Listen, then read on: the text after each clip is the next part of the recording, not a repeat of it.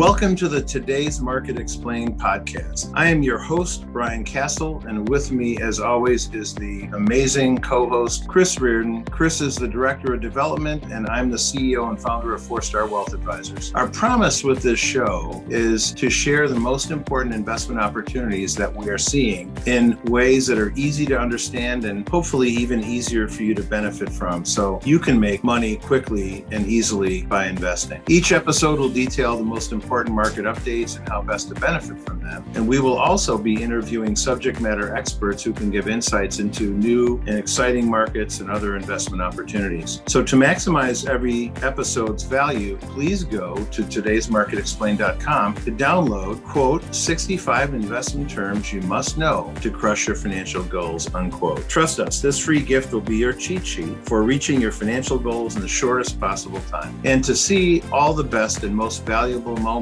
from this episode, please go to Today's Market Explained on TikTok, Instagram, and YouTube. Now, let's see what's happening in the financial markets. Well, hey, everybody. Welcome back to the 4-Star Wealth Today's Market Explained podcast and video series. We have, I call the home team back with us today. We've got our own great economists in the Reno office of Universal Value and 4-Star Wealth, right in downtown Reno, which is the boomtown of America right now. We have Bob Barone, Fed level economist. We've got Josh Barone as well, his partner and chief investment officer of Universal Value Advisors. So welcome, guys. Glad to be Thanks here. for having us. All right. So we've been on a bunch of different discussions lately about what's going on in the economy. And Bob, your pieces in Forbes have been pretty clear. We're in a recession. Inflation's slowing down a little bit, it seems. Do you want to just give us an update on what you see right now about the economy? I think everybody's very curious. Sure. So as we sit here, we've experienced the worst 6 months in the equities market since 1970. And that's after a bear market rally in May. So not a really good equity market. In fact, in June, the equity market was down another 8%. And the reason is pretty clear. The incoming data are deteriorating. So for example, quarter one's GDP, which came out originally at minus 1.3%, is now at minus 1.6%. And as of Friday, that was July 1st, the Atlanta Fed, this is one of the regional Federal Reserve banks, they have a model that's been pretty accurate. And that model says that quarter two's GDP is going to be negative also at minus 2.1%. Mm-hmm. The New York Fed's model says there's an 80% chance of recession. Now, usually when these Fed models get above 50, that means it's pretty well baked in the cake.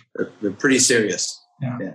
So a recession is really defined by the National Bureau of Economic Research. But they meet only occasionally, and sometimes it takes them a pretty long time to determine the dates that a recession begins and ends. In fact, sometimes they don't determine it until after it's over.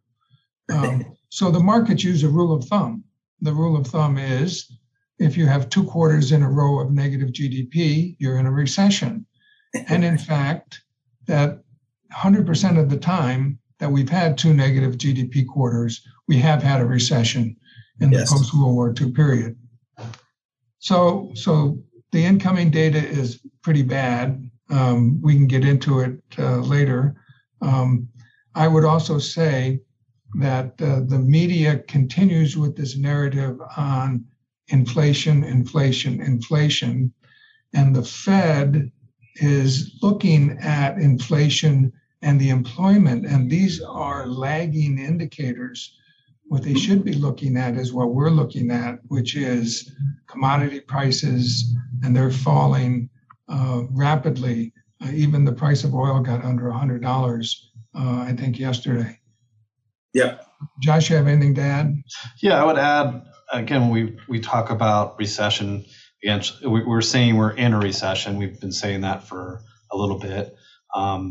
And you could say 2 quarters, but you could also look at it and say when the forward earnings are starting to roll over, meaning they're starting to go down, that's a significant sign of something.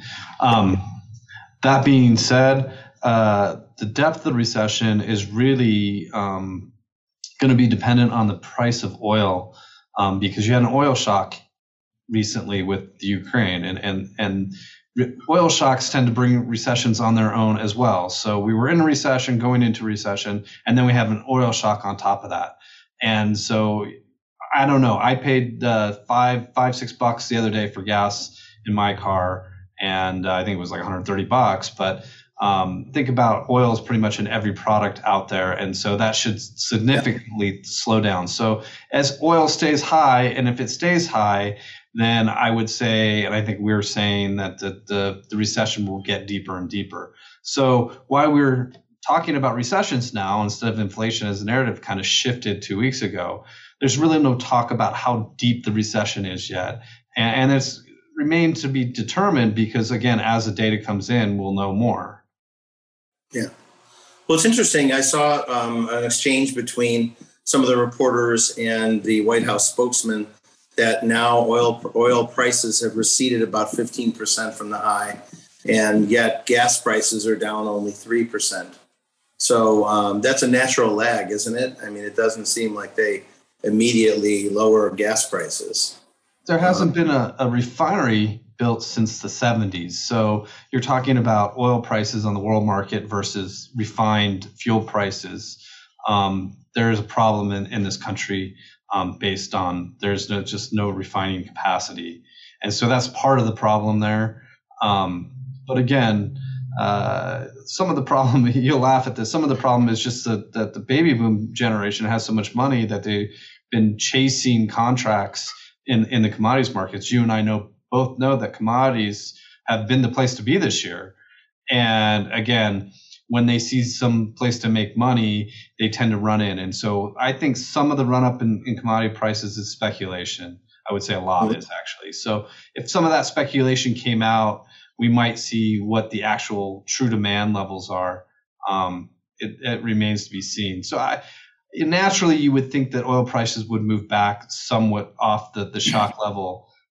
Where they fall at this point is kind of everybody's guessing at it. Sure. Now, what about real estate prices? We just saw a galloping price surge in many, many markets. Even the secondary markets that weren't doing very well started to do really well. And then there was almost like a dead sound about a month ago where transactions collapsed, prices started to fade, first time in a long time. It's a scary time out there. What do you think could happen, you guys, to Bob or Josh, either one, to real estate prices here? Is going to be a major collapse, or it could be just a little fading? Well, we don't know exactly what's going to happen, but we do know that the prices are starting to fade. There was a headline that I read recently that said something like, builders are slashing prices to sell houses in quickly cooling markets. And that I think one of the statistics was that in Phoenix, 22% of the new listings between early May and early June had the price cut. So we're beginning to see some cracks in the housing market in the U.S. So I don't know if it's going to be like 2008, probably not like 2008, because we do have a housing shortage. But we're going to definitely see prices stop rising in the housing area. Besides that, what we're also seeing is that new homes aren't selling as fast. I think in Dallas, the inventory of houses under construction is twice the normal level, which means that GDP is going to be impacted because new home construction is a big part of GDP. So I think that housing is going to cool. I can't say it's going to crash, but I think definitely it's going to cool. Yeah, interesting. And I've been trying to figure out by so many economists of saying, well, we're maybe going to have a recession, but maybe not till next year and things like that. And the only thing I can figure is that they keep looking at employment numbers being a little stronger than they normally are as we enter into recession. That's like pandemic recovery situation. But, I'm loath to figure that out. What do you guys think? Why are there economists out there still saying, well, maybe there won't be a recession? Well, the answer is pretty obvious. If you work for a big brokerage firm, you'll never be fired by saying things are good. Okay. So they hesitate to say recession because of the client base. Mm-hmm. Right. Well, and of course we know the White House does that because they want to keep everybody happy. It's an election year, but as you said, it's most likely here. Well, what else are we seeing out there that we should be concerned about? I know, Josh, you've done a lot of work on international markets, and looks like Europe is collapsing now as well. Is that right? So Europe's fairly interesting because you have the ECB just announcing rate increases. So it seems like they're a little bit behind. But don't forget, they're so reliant on Russia for oil and gas that their inflation rates are through the roof. And so on the announcement, what I found really interesting on the announcement was that all of a sudden you got these splinter countries and their rates kind of blew out. So what's that mean? So Italy and Greece, who are part of the EU monetary union, their 10-year rates were going up significantly on that announcement, why Germany's were not. So the ECB came out and said, hey, look, we can't have splinter countries, splinter factions in our union. And so why they announced QT, they're essentially having to buy Italian and Greece bonds and then sell essentially German bonds. Now, from a credit quality standpoint, you don't really want to do that. But again, central banks don't care about credit quality. They're essentially in a rate management, curve management situation.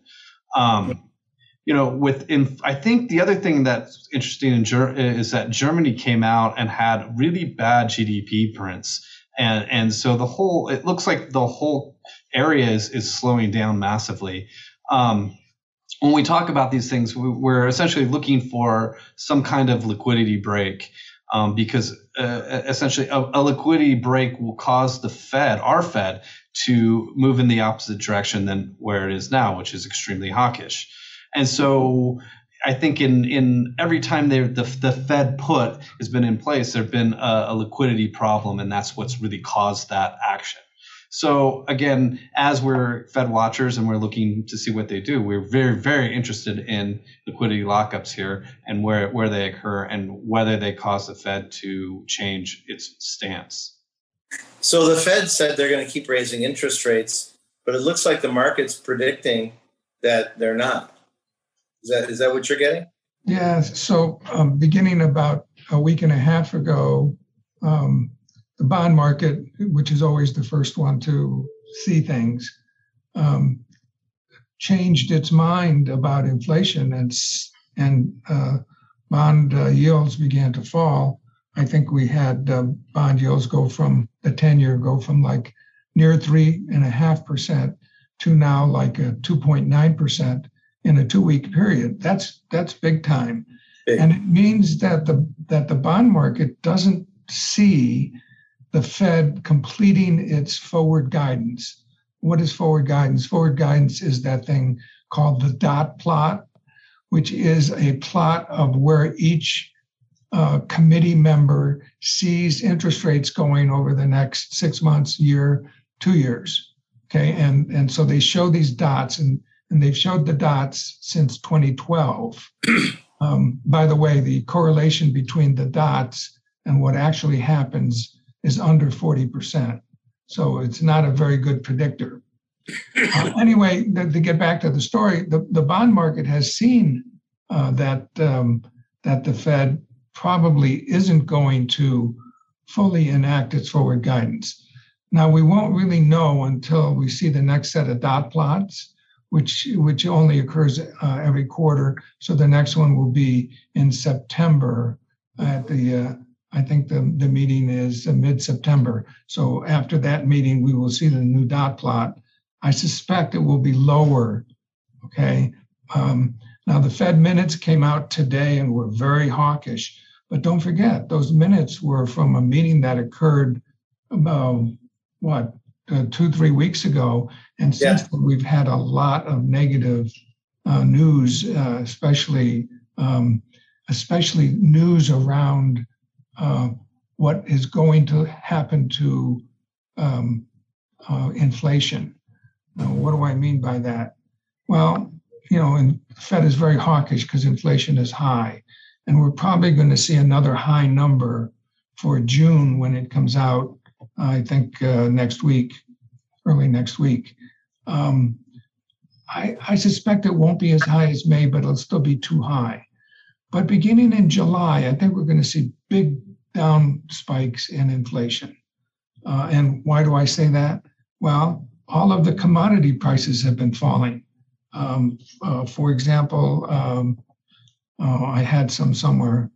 Wheat is down like 30%, copper's down like 50%, and even gasoline is down 15%. Now, as Josh mentioned, gasoline's an issue because refining capacity isn't there. And refining capacity isn't there because the refiners have to make an investment in refining, and to build one of those is a fortune. And Right. they need 20 or 30 years of business to pay for it. And they don't quite see 20 to 30 years of rising gasoline demand because of the move to electric vehicles. Right. So it's a current issue. There's not enough capacity. So gasoline is likely to remain elevated. But the rest of the stuff is falling. And consumers are changing their habits. They're not buying as much food, even at the grocery stores. They're not going out to dine as much. They're not staying at hotels. Now, when I say they're not, these are marginal changes to the downside that we're just seeing now. Yeah. So consumers slowing down, businesses slowing down, we're in a recession. So what are the opportunities from an investment standpoint that you guys see right now? Either of you chime in, offer your thoughts on that. Let me ask you a question. So what was the best position to be in from the beginning of the year, hindsight being 2020? And some people will say commodities, oil, but short the NASDAQ was the best position. So that was the highest return, short the NASDAQ. Yeah. So will these kind of short trends in the market continue? Yeah. When we look at it, so you could say that the PE ratios are coming into some kind of normalcy here, but you're just seeing the earnings roll over. So, the corporate earnings have been strong for 10 years and they were and they're peaking right now. They're the best they've ever been, which is good for corporate balance sheets. But however, they're just rolling over now. So you're starting to see inventory issues. I think everybody saw the Target inventory. I think they have $15 billion worth of inventory. Best Buy, Walmart, Amazon, Nike, to name a few. They're all citing overages in their inventory. What else is funny is that the LA port just noted that it had the third best record delivery of goods through the port in history.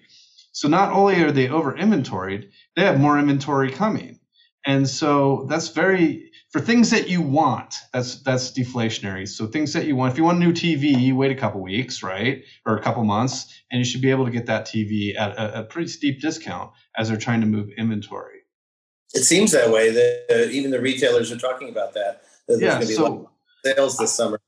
They couldn't have planned this, and took so long to get the inventory that they weren't prepared for it when it finally came. So you're going to get essentially a purchase manager strike. So you're starting to see the PMI numbers roll down here and in China. Don't forget, we buy mainly Chinese goods now. And so you're starting to see them not purchase. And so they'll have too much inventory, they'll discount, and then we'll go back to this idea that they don't have enough again because they essentially went on strike. So I wouldn't think that you'd want to be long retail here as it bounce around with volatility in terms of, and the consumer in this market is getting very, very tapped. Credit card usage is way up. and the overall debt is high. You can't refinance your house now because that credit card has been kind of taken away as interest rates are now above 5% for 30-year mortgages. So what is a consumer to do? Well, there's a couple things they can do, and one of them is not spend. And so that's looking like to be one of the bigger areas of problem. But from an equity market standpoint, there'll be a point when the Fed capitulates, and that'll be a time to get back in, and you'll want to put risk assets on. As don't forget the markets are a discounting mechanism, so they're looking typically 6 to 5 to 5 years forward. And so there'll be a point before the recession bottoms here where you'll want to put risk assets on. Now, I don't know exactly when that is, but I don't think anybody's talking about how deep this recession is going to be. And until we know that and see how much earnings power do they lose, these corporations, will we know the depth of that recession. And so I would park on the sidelines in terms of equities. Now, bonds are a different animal, and I'll let Bob talk about bonds. Yeah. Tell us about bonds. It's been the worst bond market ever in American history, the year to date. So you guys are bond managers, and I'm sure you felt the pain. So what's the prognosis? Well, this is most dangerous 4 words for an economist to say. This time is different. Oh, yes. And I'm going to say that this time is different when it comes to the Fed and to bonds, because 1, the Fed has never, ever tightened into a recession. They usually loosen. Yeah. 2, this time is different because in the past, the Fed, when there was a recession coming, the Fed never, ever talked about what they were going to do. So in the Greenspan era, I remember the street looking, how thick is Alan's briefcase? If it's thick, it means they're going to do something or other. Okay. Yes. They never talked. So this time they're all talking. And this time we have the quote forward guidance, the dot plot. We never had that before. So what happened was when the Fed decided to tighten back in January, February, March, and they issued the dot plot, what the market did was tighten to the extreme end of the dot plot all at once. So what the Fed said they were going to do in 2 years, the market did in 30 days. And so that's why we got to a 10-year note yield of 3.5%, because that's where the Fed said they were taking interest rates. As Jai said, well, when do we know when to put money back into risk assets? The answer has always been when the Fed changes policy. Well, what exactly does that mean? Do they have to get loose again? And the answer to that is no. It's when they tweak it. So it's, in mathematical terms, it's called the second change or the derivative. Okay. So so here's an example. If at the July meeting, where they're expected to go 75 basis points, they only go 50 because now some of their 400 economists see what we see, and that is a slowing economy and trouble ahead, and they only go 50. The market was expecting 75. That will be a signal to the stock market that and to the bond market that they're going to start to ease as the recession comes. And that's the signal to get in. Interesting. So the stock market could continue to correct, and then we'll get some signals when the Fed changes. So maybe the Fed can't raise interest rates at all anymore. I mean, they're saying 75 basis points in July, but maybe they don't do anything. Or do you think they're scared enough with what they've created? So you hear a lot about inflation and stagflation, and this is important to your question here. So stagflation is essentially inflation and a recession occurring, and then 70s stagflation had high unemployment as well. Right. So the beauty of where they are now is the unemployment is the lowest, I think, in histories. I think you have to go way, way back to find a lower unemployment rate. They have the ability to raise into that and allow that percent to increase. So unemployment can increase 2 or 3%, 4%, and still be extremely low for this country. And so they do have that ability. So if you were going to ask me if they have the ability to raise interest rates, I would say yes, they have a lot of ability to raise interest rates here. And in fact, I would think they would probably overshoot it because they're so worried about entrenched inflation, and especially in the labor market, that they're willing to slow everything down to make sure of that animal does not exist. Now, when we look at the markets, we don't really see entrenched inflation. We see a lot of supply side inflation, a little, and some energy and food inflation, as again, there's been a supply shock in the form of Russia invading Ukraine. Right. Now, I saw a thing from Jeffrey Rosenberg basically saying that if they did nothing from this point, the supply side would essentially fix it and bring inflation back to 2%. Do I believe that? Yeah, again, we think that essentially that inflation is transitory, except the Fed could not stay on target because the media and the political bodies would not allow them to do that because of fear of entrenched inflation. Bob, you want to add some? Well, so you're right. So we have inflation as the biggest issue in the country. Problem is the Fed is looking at the backward data. They're looking at the unemployment rate, and they're looking at the CPI. Both of these are lagging indicators. They should, as I said at the beginning of this, they should be looking at the leading indicators. They should be looking at the fact that the markets see all of the commodity prices in backwardation. What that means is the markets see commodity prices down in the future, all of them. And that what they should be looking at is housewives or women going back into the labor force. And we're going to see, and we see that in the early stages where we're seeing spending on health care for old folks going up, putting old folks into nursing homes so they can go back to work. Those kinds of early indicators are that women are coming back to the labor force after staying home during the COVID. So we're going to see the unemployment rate rise probably into the 4% range from 3.6 where it is now. Okay. So if inflation is transitory, although not as quick as the politician said it would be transitory, that would mean that if all these supply chain issues and other things are solved that were caused by the pandemic, then eventually it will go right back down. It's firm, kind of baked in inflation that can't come down. It will come down, right? And it's really just a functional factor as to why it was created that way.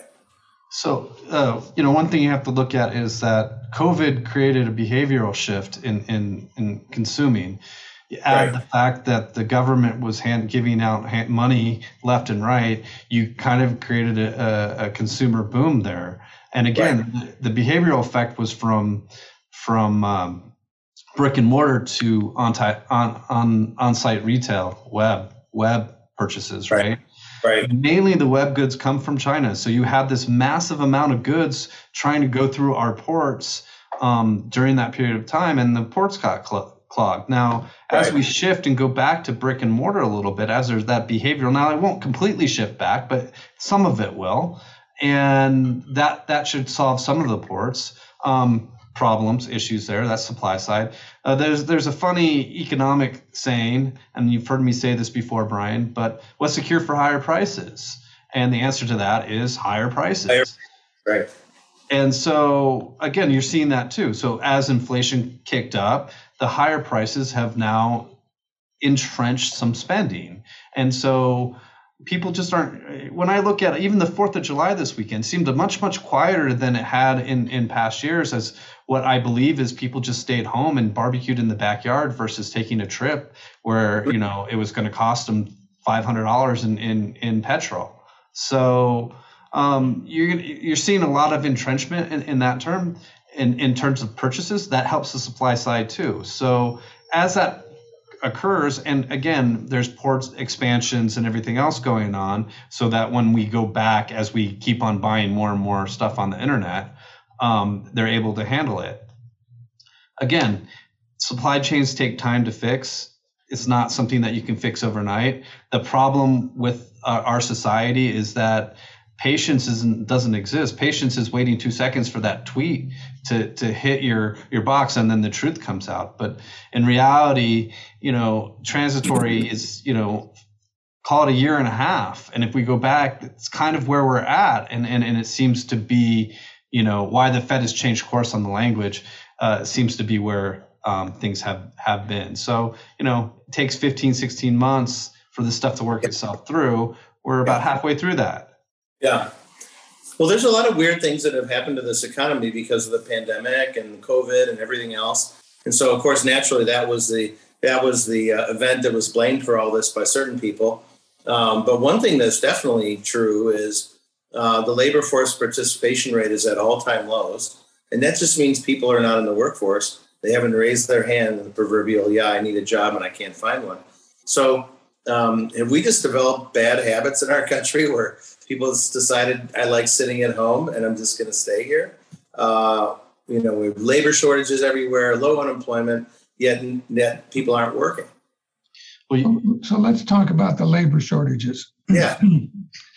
So just like everything else, when you hear about labor shortages, if you're a business owner, you hang on to your employees, and maybe you try to hire some more.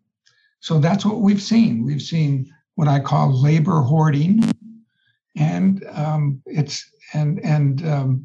overhiring, and it results in a productivity number that's negative. So we've seen the largest negative productivity number in last quarter at minus 7.5%. That's the highest since, I think, 1947. Okay. We haven't seen a number like that. What it means is exactly what I said: labor hoarding and overhiring. Well, when the corporations see that they're not making as much money, which we're going to start to see this quarter, they're going to start laying off. Layoffs, right. And we're going to see the unemployment rate go up. Okay. So then it'll normalize to what the... Sorry, to add to that, structurally, this country has a populace that's on the older side. So somewhat like Japan, where the populace is older and kind of dropping off that workforce, but they're in need of services. Again, I think we talked about medical services being a big kind of area that is in need. In fact, I know nurses are in short supply right now as well. The lack of immigration policy in this country is somewhat problematic.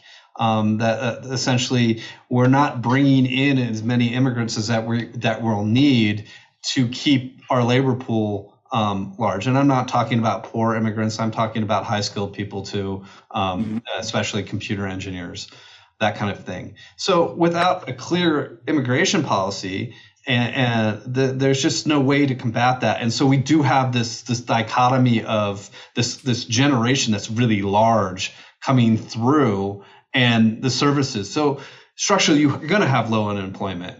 That being said, some of those resources will ease up as some of these things play out. But again, without without good oil policy and good immigration policy, we're kind of in a conundrum. It really seems like a mess. And now we're seeing, we're going to see over 2 million people coming through the border.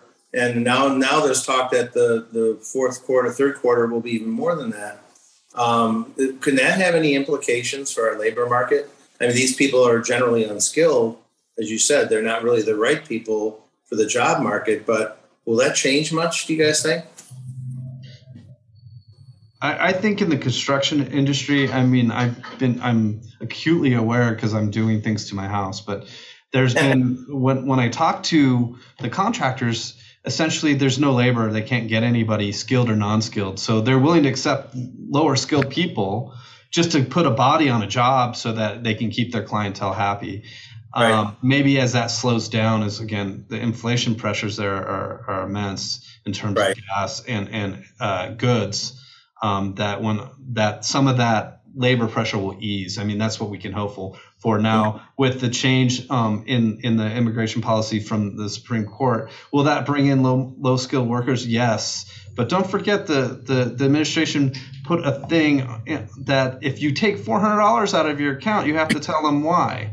And so as we go more and more to digital currency and the less of that under market in terms of cash for labor goes away, I just don't see it really putting a huge dent into the markets, labor markets in that fashion because of that. And there's going to be a lot of battles over who's legal and who's not legal and who has a green card, and so those people will be a problem for the country, but it probably won't show up in the economy. Correct. I think in Europe, if you look at when a country reports GDP in Europe, they actually account for the black market. And so I don't know if that'll happen here, but essentially they say, hey, this is how much economic activity was in the black market, and they include that in their GDP reports, which is kind of funny. I don't know how they figure that out, but they do that. That's funny. Well, yeah, we haven't done that here yet. Well, so we had the worst stock market to begin since 1970. We've had the worst bond market in a long time. We're seeing real estate rollover. Now, the opposite number would normally have been real estate. That's fading. Now we've got gold really not doing much. We've got silver kind of fading. And Bitcoin, which was supposed to save everything, is now about 20,000 a unit, down from 60,000 a unit. What do you think about all that? I mean, is there anywhere to hide from these rough markets? And are there opportunities there? Well, the fact that gold and silver are falling in price indicates that the market doesn't see inflation. Yeah. Okay. So, and I think I noted that inflation expectations are on the downside now as you go forward. So in terms of Bitcoin, I would say it's definitely something that looks like it's blowing up, but they have regulation problems in terms of a spot Bitcoin ETF. I can't understand why they're holding that up, but I did hear that it didn't get approved today for some reason. But as I look at the Bitcoin market, as it's more accepted in futures contracts and all this other stuff, it will become more stable. But you're in a market, and I'm not going to go to the underlying fundamentals of what it actually is, but you're in a market that's, in maybe the first half inning of what it might become. Now, the tech, I'm not talking about the coins themselves, but the tech, the blockchain tech, has a lot of uses going forward. Now, will it come out in the current form? I think that form will change, but and maybe the coins themselves maybe fade away, but you can't deny that the blockchain technology is real and has practical uses in the future. Yeah, so it is interesting, but it just seems like nothing's working here. And I think you're right. That's the signal. Inflation is probably going to fade, and it is probably transitory. Wow. So we've covered a lot here, you guys. I mean, what else? What else should we be considering here? I mean, in this very, very strange kind of unforced error economy, if we can call it that. So I would say that all of the leading indicators are telling us that the recession is really going to be deeper than anybody expects today.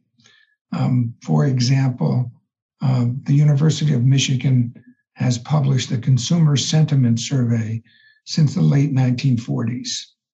Mm-hmm. And they have an aggregate number that they put out. The aggregate number is the lowest today in history, lower than any that preceded any other recession.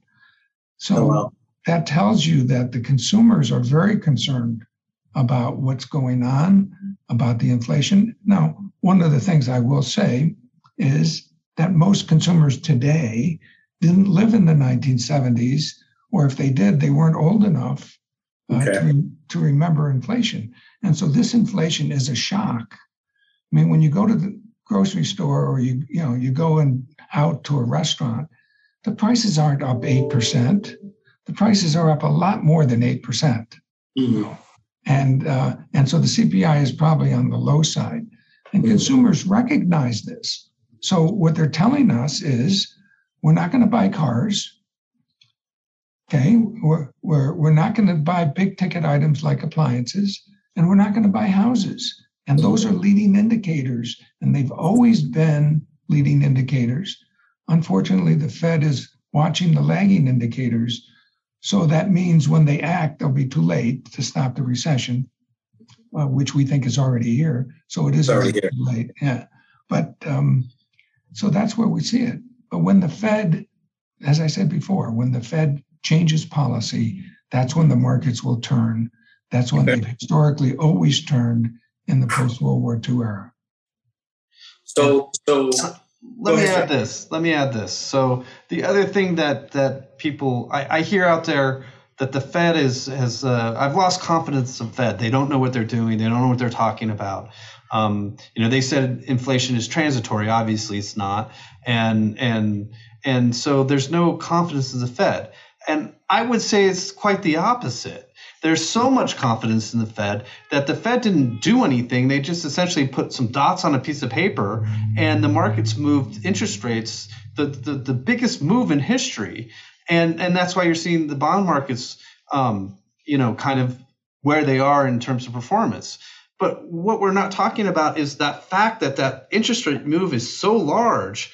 It's like driving a Maserati 100 miles an hour into a wall. They moved interest rates so fast that's kind of what we're seeing, and you're seeing that starting to show up in the data, and that's why we're seeing, hey, this is the biggest number in history in terms of consumer confidence. But there's other things that are like that as well, and it's because of the overconfidence in the Fed in terms of their forward guidance and what that has done to the interest rate markets. I mean, if look at the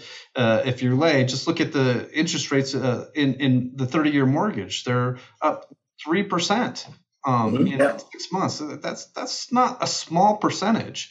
And when this stuff used to happen, before Bernanke, they would inch up, and the market didn't know exactly where they were going, and so they would just inch it up, right? And they're trying to use that same policy, but again, with their speak is so powerful now. They have so much credibility that they've been able to do this. And so the slowdown that isn't a normal type of slowdown. It's going to be very rapid and very extreme. Mm-hmm. Wow. Well, we'll see how it plays out. We hope for the best. We hope for a mild recession. If we get a bad one, that'll create opportunities. And we'll see what it looks like on the other side, you guys. Anything else you want to share with us before we end it for today? Yeah, the other side's going to be in 2023. 2023. Okay. So let's look for opportunities then. Maybe the markets will bottom in the fall. Economy will start growing. We'll see, right? So, all right. Well, great, guys. Well, thank you again for being with us, and we'll check in with you, and maybe in the fall again here to see what you think then, and if it's played out as the way we thought it might. And really appreciate you being here, and appreciate you being part of our group with 4Star. Appreciate that very much. Thank you. Well, thanks for having us. Thank you for listening to this episode. If you want to learn more about maximizing your stock market returns with the least amount of time and effort, please go to todaysmarketexplained.com and download our free guide on the 65 investment terms you must know to crush your financial goals. If you felt any benefit from this episode, please leave us a 5-star review on iTunes and share this with anyone you think will also find value and benefit from this. And please follow Today's Market Explained on TikTok TikTok, Instagram, and YouTube to see all the short video clips covering the most valuable moments from today's episode. Again, thank you so much for tuning in. We can't wait to tell you everything we're seeing in the financial and investment markets. This podcast is provided by Four Star Wealth Advisors for the general public and general information purposes only. The information is not considered to be an offer to buy or sell any securities or investments. Investing involves the risk of loss, and investors should be prepared to bear potential losses. Investment should only be made after thorough review with your investment advisor, considering all factors including personal goals, needs, and risk tolerance. Four Star is an SEC-registered investment advisor, maintains a principal business in the state of Illinois. The firm may only transact business in states in which it's notice filed or qualifies for a corresponding exemption from such requirements. For information about Four Star's registration status and business operations, please consult the firm's Form ADV disclosure documents, the most recent versions of which are available on the SEC's Investment Advisor Public Disclosure website at www.advisorinfo.sec.gov.